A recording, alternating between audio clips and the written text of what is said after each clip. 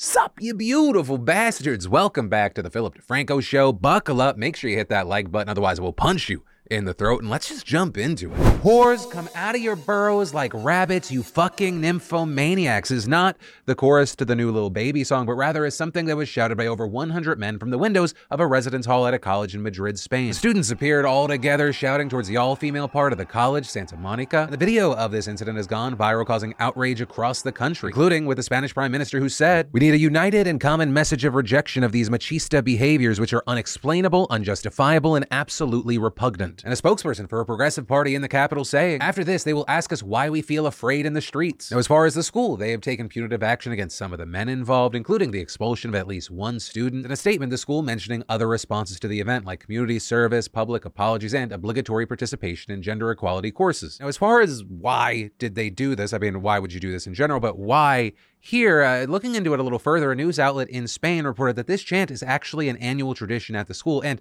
upperclassmen teach it to the new students every year, which of course has now raised questions of, well, why are you just punishing the students? You know this happens. Why has the school allowed this or turned a blind eye to it in the past, but now is expelling students to try to save face? Which I think kind of hits on the notion of why people are angry at more than just people, but institutions. Well, in no way am I on the side of the men in this story. It really does feel like the people at the top of this just allowed it, and they're using these people as kind of the sacrificial goat. And it'll be interesting to see if anything else comes from it, or if, this action, it does exactly what they want. Takes a spotlight off them, and, the story goes away, and people are like, oh yeah, I remember something about a few bad apples. And then, how can I tie these next two stories together? I know! So President Biden, as I was finishing up today's show, announced, "I'm pardoning all prior federal offenses of simple marijuana possession. There are thousands of people who were previously convicted of simple possession who may be denied employment, housing, or educational opportunities as a result." But before you light one up where you probably shouldn't, this is just for federal offenses, with Biden there calling on governors to pardon simple state marijuana possession offenses, as well as calling for the process of reviewing how marijuana is scheduled under federal law. So massive and big news that when it hits your ears, maybe you think to yourself, I wonder what Joe Rogan thinks about this. And whatever your opinion of Joe is, it makes sense because podcasting is such a big and powerful medium right now. The industry is expected to be worth $4 billion in the next couple of years, which is why it was so interesting to see Hollywood Reporter release a full list of the 40-ish most powerful people in podcasting, saying they were taking reach and influence into account to determine the leading deal makers and front-facing creatives pushing the industry forward. And depending on your interest, the list makes sense and maybe also has some surprising names. Of course, the no duh on the list was Joe Rogan, with them noting his $100 million exclusivity deal with Spotify, though the numbers may be different. Hollywood Reporter also highlighting Emma Chamberlain, who of course got her start on YouTube and actually continues to make waves in tons of different industries, as well as Alex Cooper and the Call Her Daddy podcast. But I want to use this as a question of, what are your favorite podcasts? Part of it is for this story, and also part of it is I'm running out of stuff to listen to on hikes, and I need stuff to listen to, otherwise the voices in my head get very loud and I have to actually deal with my feelings. Thank you in advance. And then the Herschel Walker story keeps getting crazier and crazier, kind of like Herschel after all the CTE. Like, this man's life story is he needed more protection, whether it be better condoms or better helmets. Because we already talked about the Daily Beast reporting that the former football star, now U.S. Senate candidate, had paid for his girlfriend to have an abortion back in 2009. This despite his incredibly extremist views on abortion, which he has publicly shouted, saying there shouldn't even be exceptions in cases of rape, incest, or where the safety of the pregnant person's life is at risk. And when the allegations came out, the woman remained anonymous, with Walker, as expected, denying them, saying he doesn't know who this woman could be, and, he just gives money to people. To which the Daily Beast was like, okay, bet. And the outlet dropped another massive bombshell yesterday, saying this is literally the mother of one of his children, with a woman who had a multi-year relationship with Walker even after having the abortion, saying that her main desire to remain anonymous was because she wanted to protect her family's privacy. With the outlet adding, Walker has publicly acknowledged the child as his own, and the woman proved she is the child's mother and provided credible evidence of a long-term relationship with Walker. Which, that's a whole other aspect of this. A few months ago, Walker, who often rails against absentee fathers, confirming that he had 3 children he had previously not made public. Something that maybe a lot of people didn't know about until his son, Christian Walker, also started shouting out at the top of his lungs on social media. But yeah, if these allegations are true, Walker had a very close relationship with this woman, which is also why we saw her speaking out against him after he denied the claims, saying, he had no idea who this could be. And so this woman said he didn't accept responsibility for the kid we did have together, and now he isn't accepting responsibility for the one that we didn't have. That says so so much about how he views the role of women in childbirth versus his own. And now he wants to take that choice away from other women and couples entirely. With a woman who is a Christian also going on to say that while Walker talks about Christianity a lot, he uses it when it works for him, adding that he never expressed any regret about the abortion that he urged her to have and paid for, and adding, I don't think there's anywhere in the Bible where it says have 4 kids with 4 different women while you're with another woman, and where it praises not being a present parent, or that an abortion is an okay thing to do when it's not the right time for you, but a terrible thing for anyone else to do when you're running for the Senate. He picks and chooses where it's convenient for him to use that religious crutch. So this is potentially dealing a damaging blow to people who are going to vote for Herschel Walker, but also care about the truth. I'm not sure how much of a crossover there is. Right, a lot of the pushback initially was, this is some random person making a claim, people trying to sow doubt, whereas some have taken a different approach, like former NRA spokesperson Dana Loesch, who called her one broad and a skank. And what's wild is Walker's actually fundraising on this, with top members of his campaign saying they had a record fundraising day after the allegations broke on Monday, claiming that they raised $500,000. And Walker is a wild one, man. Like in an interview today, he said, I know this is untrue. I know nothing about any woman having an abortion, but then also going on to make a series of very confusing statements, repeatedly saying that he's already been forgiven, and also suggesting that there wouldn't be any shame in having undergone an abortion, or that the whole forgiveness thing is a point that Walker and his campaign have been repeating. It's all lies, but if maybe you believe it, there's religious redemption and forgiveness, which I will say, it's not like a rare thing, but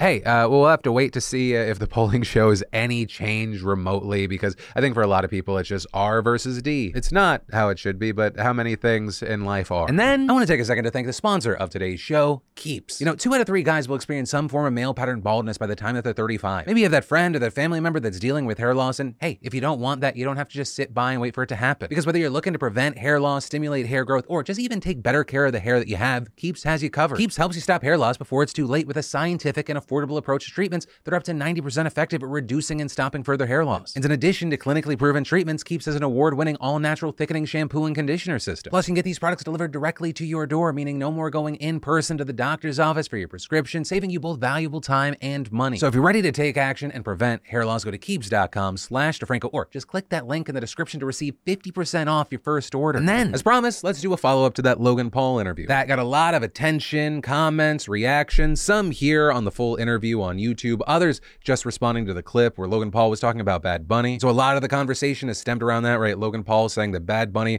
is a hypocrite, that he is exploiting Puerto Rico. There was a lot of confusion around what he was talking about, right? Because Logan Paul and others, they take advantage of what was referred to as Act 22. But that is something that's only available to outside individual investors to get them to come to Puerto Rico. So there was a question of, is that an accusation that Bad Bunny has some sort of shell company, that he's doing something nefarious? Or is it more likely that he was conflating 2 different things together? And that Bad Bunny's company does qualify for Act 20, which is different because that involves businesses in Puerto Rico that export goods and services. And a key thing there is that's not like some unique exception just for Bad Bunny. Any Puerto Rican whose company qualifies is eligible. So 1 is for individuals not from Puerto Rico, 1 is for businesses, meaning that Bad Bunny technically himself still pays taxes. And for many, there lies the fundamental difference. One excludes them, sons and daughters of Puerto Rico, and the other is just different. And so to touch on that subject and also talk about the situation in general with Puerto Rico, I reached out to and spoke with Bianca Grollo. So Bianca, just to kind of jump into it, yesterday with Logan Paul, I know you watched the full interview and not just the clip that blew up on Twitter,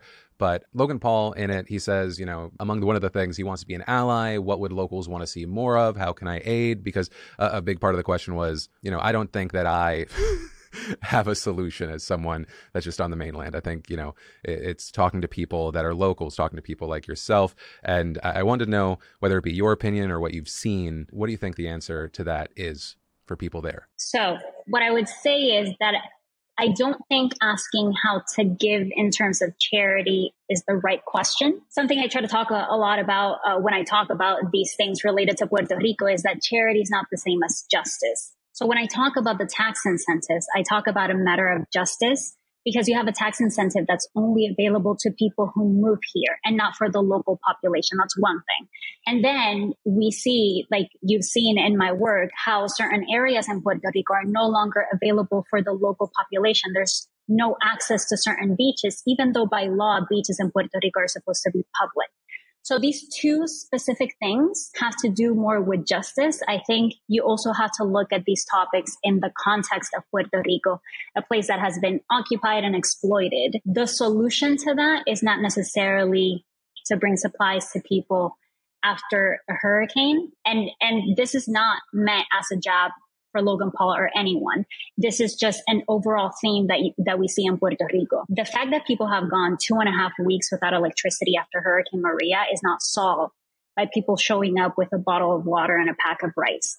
This is an issue of justice, of Puerto Rico having been exploited for centuries for its resources. So the answer is not as simple. It's a matter of understanding where certain people are benefiting from certain, whether it be incentives, benefits that are available to a certain section of the population and not for the local population.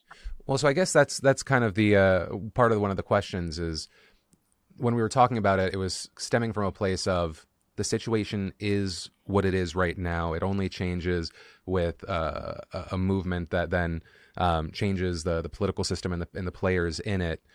Is the answer that anyone that is taking advantage of the system, like Act 22, that it's just they're just always in the wrong? Is it that is there some middle ground? I guess that's kind of the question I was trying to get to, and I'm interested in, because maybe the situation is black and white, right? I mean, I talked about yesterday, like for my business with a partner specifically was like, we are not going there. We're not going to take advantage of that. That's a horrible idea. But yeah, I'd love to know your thoughts with that. As a reporter, it's not for me to make that judgment. My role is more to inform so people have all the information in order to make a decision for themselves.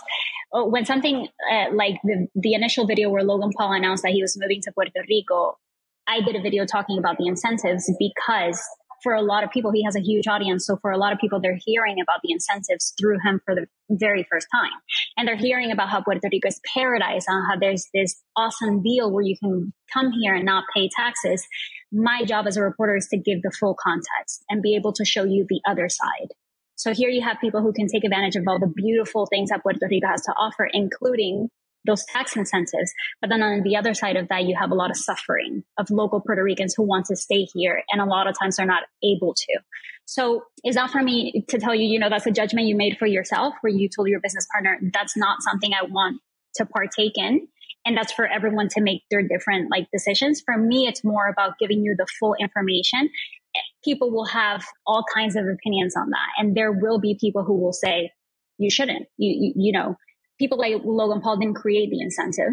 So yesterday, obviously, the thing that most people are focusing on is what Logan Paul accused Bad Bunny of.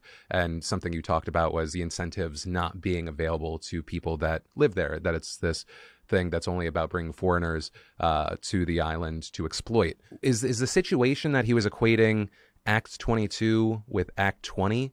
And if that is the case, can you walk us through the differences between those two? Yeah, so I'm not sure exactly what incentive he was referring to. The reality is that Puerto Rico has a code of incentives with a lot of different ones, most of which do apply to the local population. Act 22 is the only one that's only available for people who had been living outside of Puerto Rico for a period of time. And that is for individual investors. That's the 0% capital gains tax. That's super attractive when you think about people investing in different things like cryptocurrency, stocks. You move to Puerto Rico and you pay no taxes on that. So that's been attracting a lot of people here. Act 20 is for corporations. So that's the one that lowers your corporate tax rate to 4%. Those two sometimes are conflated. Act 20 is available to locals as long as they have a corporation where they're exporting services. So they're not the same, but they are both now part of Act 60.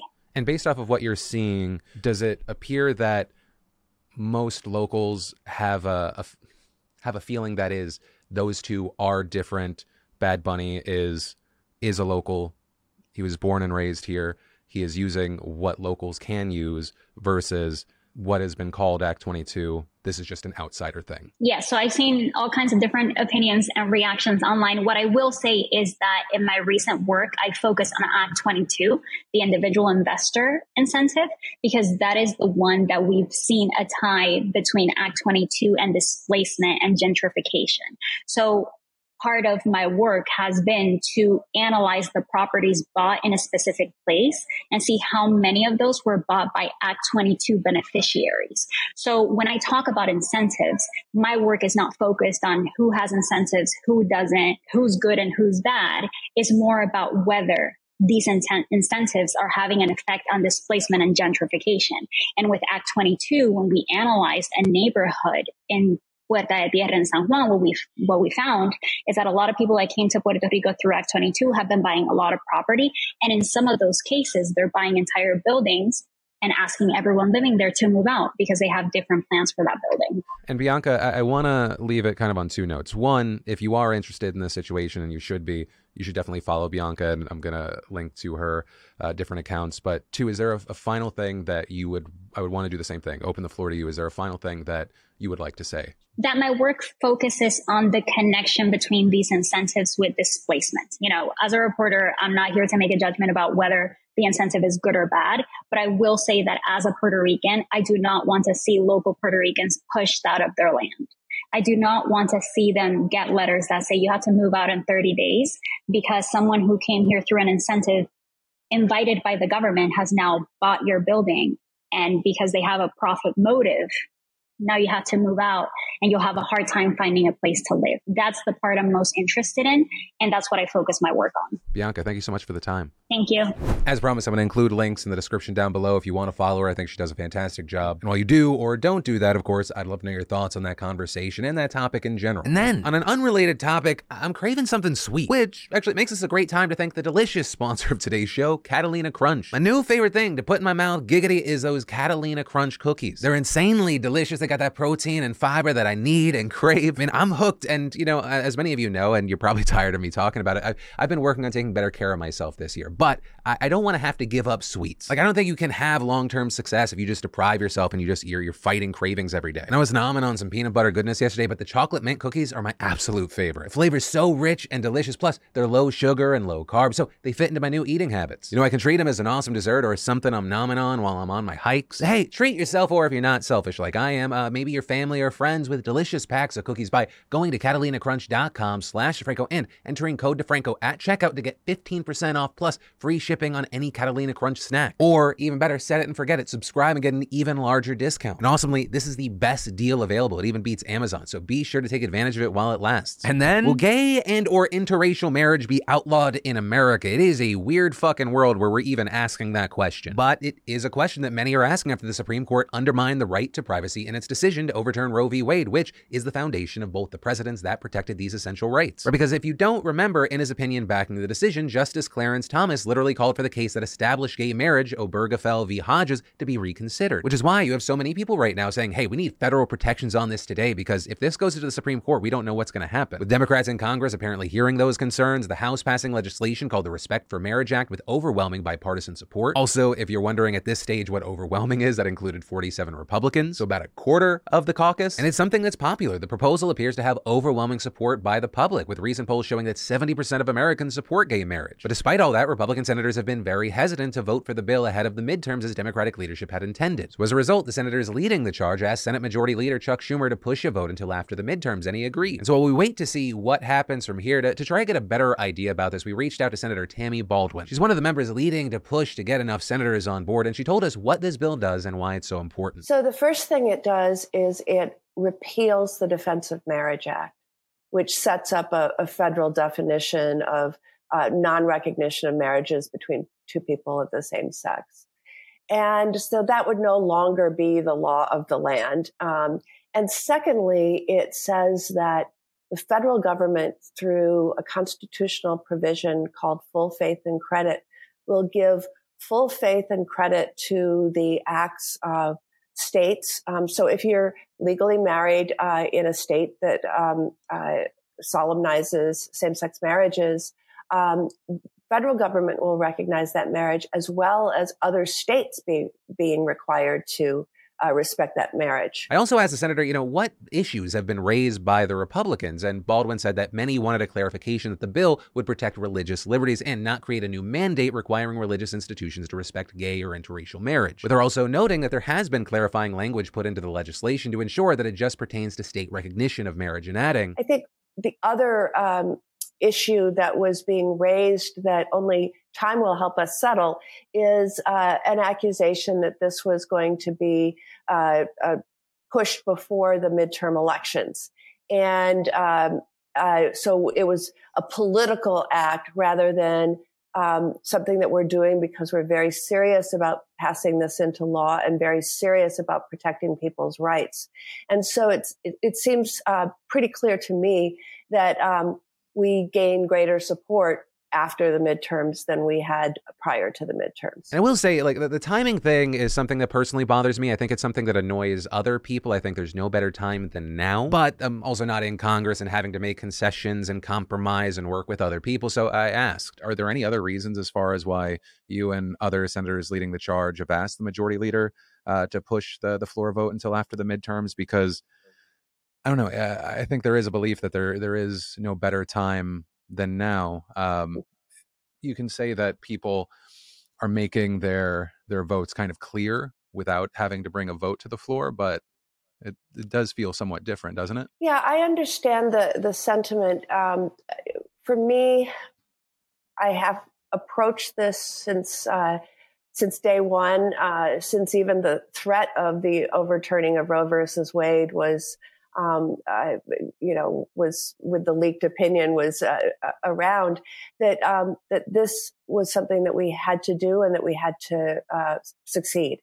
And I think that the prospect of a message of failure, in other words, not being able to overcome that filibuster, would disrupt even further people's lives who are already feel uncertain. And a key thing here, and I think this is one of the most important things that we talked about, because I think specifics really, really matter here. It's a numbers game. I asked, after you wait, the midterms are done, how many votes are you going to get from Republicans? To which he said, if I were to give you my best educated guess, I think we'll have either 13 or 14 Republicans join us. Now, as far as if the word is kept there or that is accurate, we'll have to wait and see. But while we do that, given everything, of course, I'd love to pass the question off to you. What are your thoughts here? And then democracy itself is on the ballot this November is a statement that, I mean, I'm someone that believes in it, and even I am tired of hearing it. But also, I mean, it's better than democracy's in the rear view or democracy's in the trash. But unfortunately, it is an accurate statement because of the very simple fact, and just this is the thing to take away from this story. Over half of all Republican nominees for Senate, House, and key state offices have questioned or denied the results of the 2020 election, with a Washington Post analysis counting 299 election deniers in total. And you may think, okay, well, they're not all gonna win, and I'll say, yeah, that's true. Though, at the very least, it's possible they'll just claim their own electoral losses were fraudulent, further undermining democratic institutions. But for the others, it's not a small number. 174 of them are running for securely Republican seats,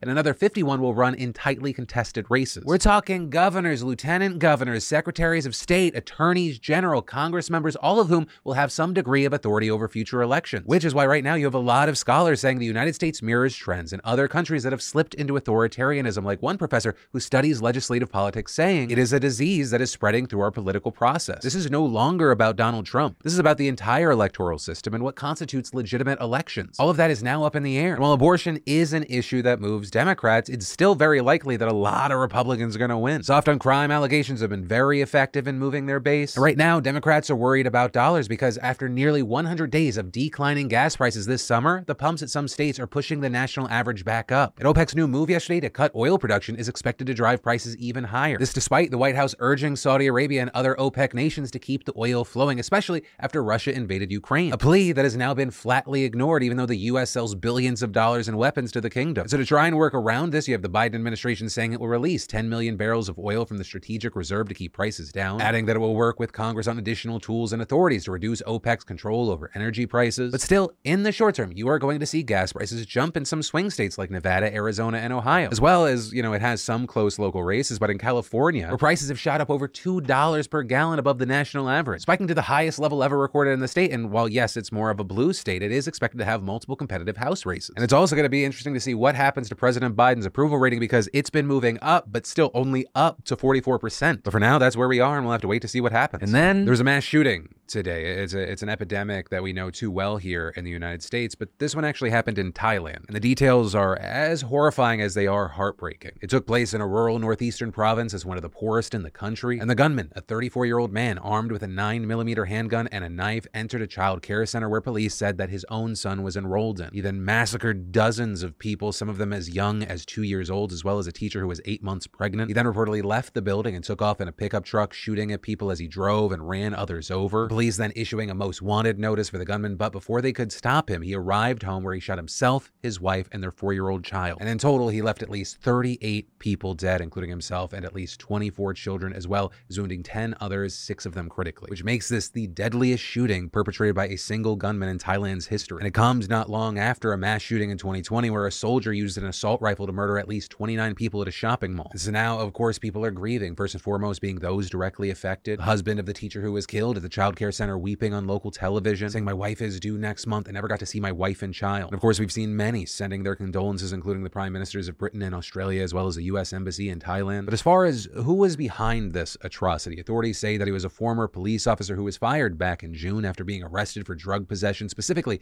methamphetamine. But the national police chief saying that he believes that the gunman was on drugs during the attack, though he didn't provide evidence for that claim, though noting that he was due to appear in court on Friday on drug-related charges. However, you also have a regional police spokesperson saying that the gunman actually had been in court earlier that day for a hearing on those charges, after which he went to the center looking for his son, and he began the rampage when he couldn't find him. But that appears to possibly be contradicted by a teacher who said that he began shooting the moment he reached the center, hitting a group of teachers eating lunch outside. But the thing is, we never may know why, but also there is no why that answers why this fucking horrible thing happened. But what we do know is that Thailand actually has some of Asia's highest gun ownership and gun homicide rates, though it still falls far below the United States. The US accounts for 31% of the gunmen and mass shootings worldwide from 1966 to 2012, even though we're only about 4.4% of the population. But where I'll end this is just my thoughts and my well wishes to all those affected. This is an unthinkable tragedy. I can't even comprehend what that hurt is, and I hope you make it through this. But that is ultimately where today's show ends. As always, thank you for watching and being with me through the good and bad and the just the crazy of the news cycle. I love your faces. Hug someone that you love. Let someone you love know about it, because you don't know